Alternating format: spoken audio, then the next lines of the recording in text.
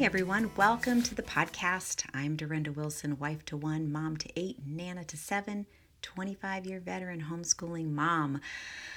I think some of you could probably say that intro to me. You probably hear it in your sleep, so I apologize for that.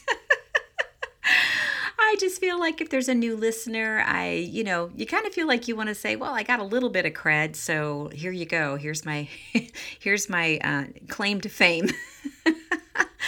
So here we are today. I'm doing another mentoring moment. I've been doing a lot of those recently because I have felt very strongly that one of my biggest roles is to be what is called a Titus 2 mom. And what that is something that the Bible describes when it describes the duties of an older woman.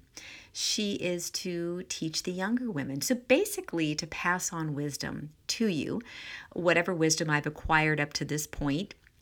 And so that's what I'm doing. That's what these podcasts are. And I realized that I could actually do that in little 20-minute segments rather than 40, 50, or 60 minutes. And so this has been working well for me. I hope it's working well for you.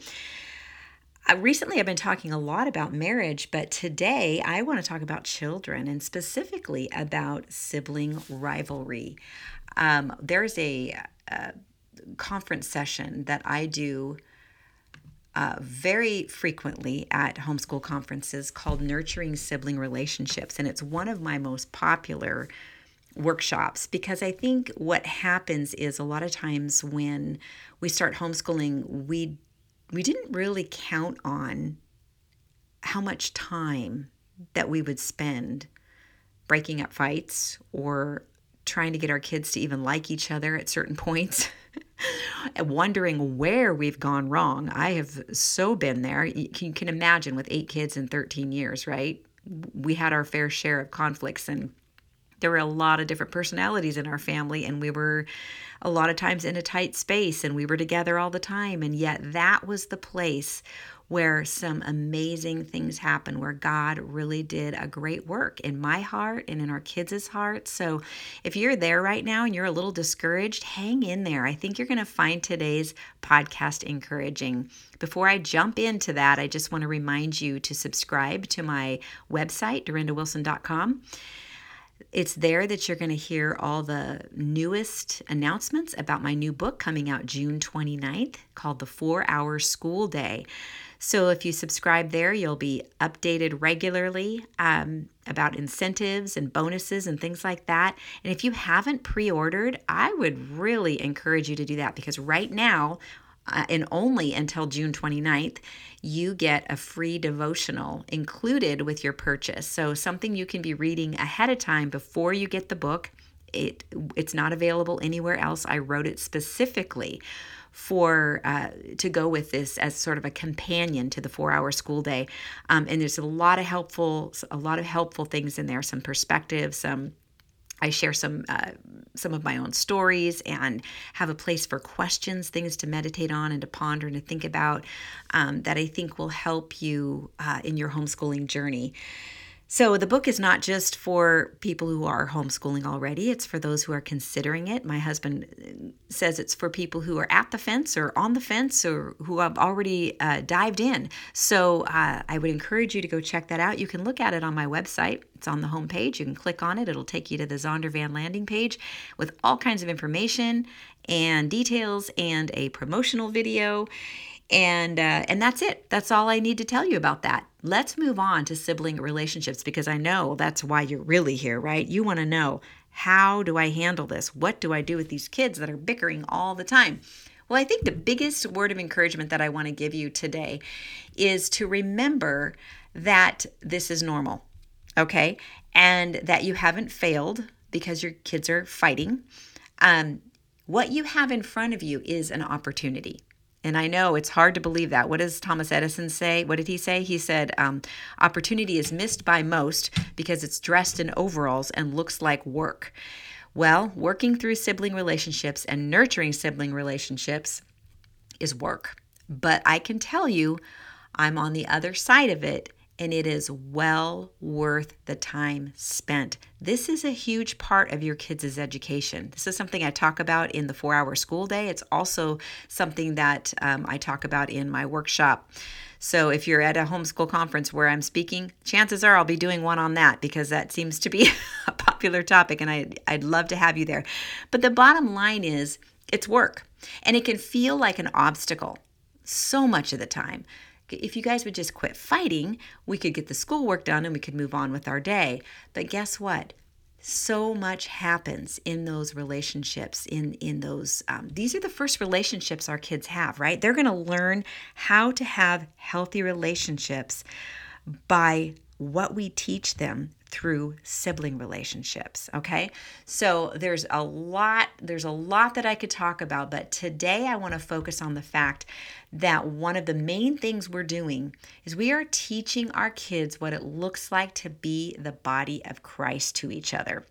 And the reason that I want to focus on that is because there's a passage in 1 Timothy that I'm going to go over that I think would be super helpful. This is one of many passages in the New Testament that talk about what it looks like to be the body of Christ to each other, right? Paul talks about it all the time. He says, to be gracious, to be kind, to be forgiving, to think of others as better than yourselves. Those are just a few of the many instructions that he gives to the church on how to be the body of Christ to each other. Well, guess what? Those exact same principles can be applied when we're teaching our kids how to have healthy relationships, because we are, in essence, one of the things we're teaching them is what it looks like to be the body of Christ to each other. So let's go to 1 Corinthians 5, verses 12 through 18. It says, so basically here, God is describing what it looks like to be the body of Christ to each other. And this passage, like I mentioned before, is just as applicable to family life. Here's what it says. Dear brothers and sisters, honor those who are your leaders in the Lord's work. They work hard among you and give you spiritual guidance. Show them great respect and wholehearted love because of their work, and live peacefully with each other. Now, as I'm reading through that, what's popping out to me is it's saying to honor those who are your leaders. The scriptures also say to honor your parents. So one of our kids' roles at home is to honor us. And here it's saying honor your leaders who are in the Lord's work, okay? We as parents are going about the Lord's work as we are raising our families for Him. And it says they work hard among you and give you spiritual guidance. So our children need to honor us as their parents. Then it goes on to say, show them, talking about the leaders, show them great respect and wholehearted love because of their work, and live peacefully with each other, okay? Then it goes on to talk about brothers and sisters.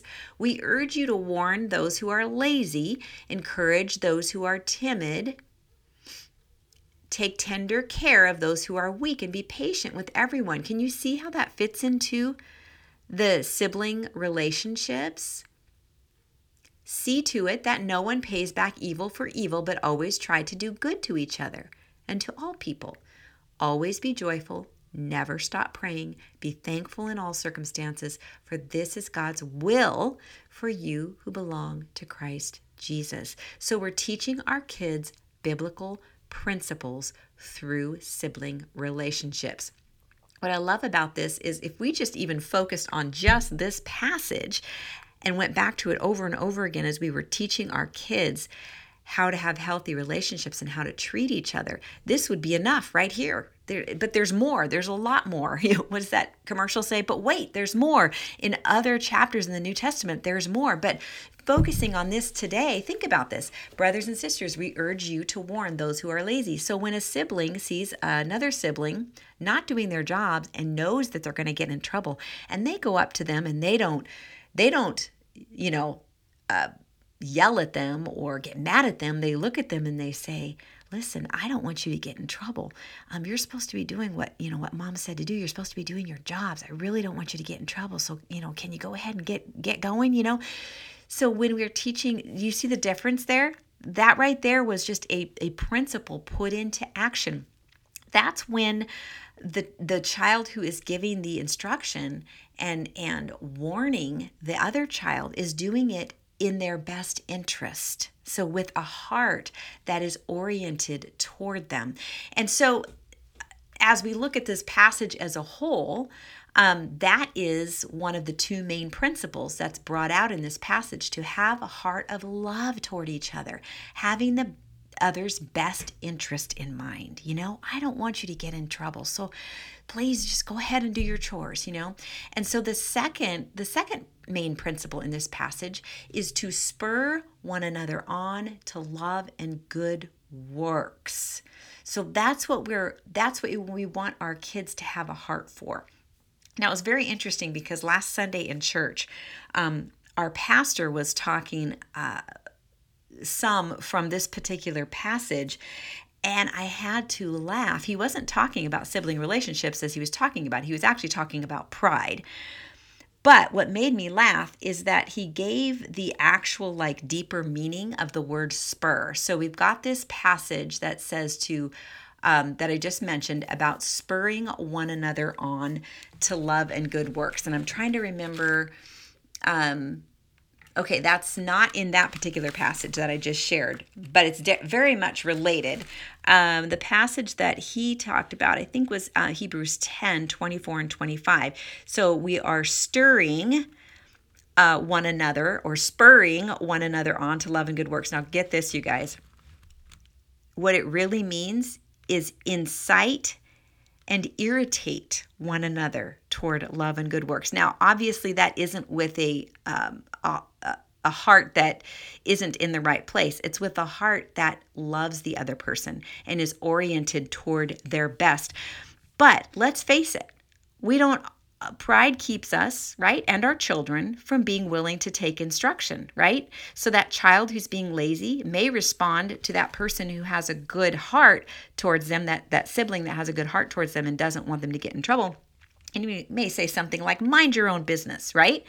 So what's happened there is, even though the person said it with all the right heart and all the right motivation, pride kept the other child from responding biblically and from responding with a humble heart. So instead of responding humbly and saying, you're right, I need to go ahead and do this, thank you for the reminder, they get mad and they get irritated. So as I was thinking about those words, incite and irritate one another, I thought, boy, there is a lot of inciting and a lot of irritating that goes on in sibling relationships. But what this says to me is that all of that can work out to teach our kids. It can become an opportunity to teach our kids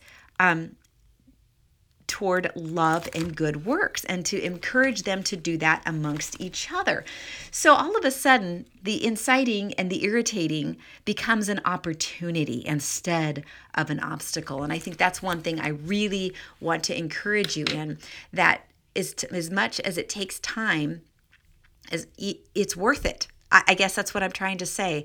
As a mom who's this many years down the road, I can tell you it is absolutely worth it to take the time to help encourage our kids to live at peace with each other. Confession needs to happen. Repentance needs to happen. They need to learn to apologize properly. Okay, so sorry is not an apology. I'm sorry for specifically what they did. And I remember two of our daughters would argue. Oh, they argued a lot. They were very, very, very different. And we were working through figuring out how they could have a healthier relationship. And I remember one said to me, she says sorry, but I need her to say what she's sorry for, because I'm not sure she actually knows. And that's part of that communication, and part of having a healthy relationship is when we have wronged someone, that we understand what it is that we did. We name it. We name that sin. That is so important. It's so easy to gloss over it. That's what pride wants to do. But we need to incite and irritate our kids a little bit in the direction of apologizing properly and naming their sin. And we need to set the example as well. I have sinned against my children, and I still do sometimes. And I have to go back to them and say, look, I am sorry for my pride. I'm sorry, I was being totally self-centered and I wasn't thinking about you. And so it's important that we name our sins and that our kids name their sins. But my point of this whole thing, this whole topic, is just to encourage you that sibling conflict creates opportunity. And we have to understand that,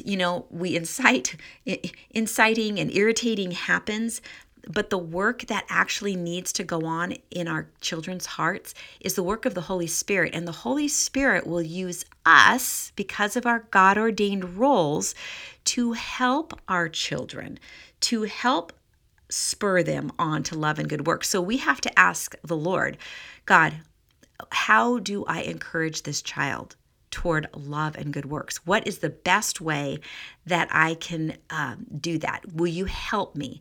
And then the Holy Spirit needs to give us wisdom. We need to walk in obedience, and we need to pray that the Holy Spirit would work in our children's hearts, because at the end of the day, it is His work. We can do all the inciting and irritating that we want. It won't make a hill of beans difference if God isn't working. Okay? So we need to pray and ask God to be working in the hearts of our kids. And likewise, when there's inciting and irritating going on, look at that as a flag that maybe God is actually doing a work in our kids' hearts, and it's one we need to address. I remember getting up in the morning as the kids were growing up. The only thing that wasn't overwhelming, the only way of thinking for me, was to say, God, you're the one doing the work here in each of these kids' lives. So show me where you're working and help me to join with what you're already doing.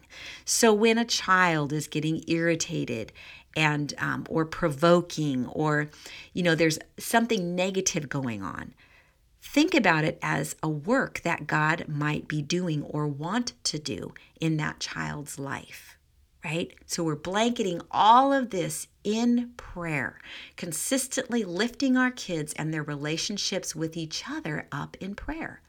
Because again, unless God does the work in their hearts, it's pointless, right? We start by working on behavior because they do need to know what is right and wrong, but ultimately we want them to own their relationships with each other. And remember, we are looking for improvement, not perfection. So we need to rejoice in every little bit of progress because, like I said before, God is always working. We need to ask Him to give us a clearer perspective and to show us where He's working so that we can cooperate with what He's doing in our kids' hearts. So we're walking in step with Him and His work. Let's pray. Heavenly Father, thank you for the reminder today that these sibling relationships are important and that you have a work you want to do in the midst of them. Help us to be found faithful, God, to navigate and walk through those wisely, to pause and pray even before we address the issues so that we are following your lead and cooperating with the work that you're already doing in the hearts of our kids.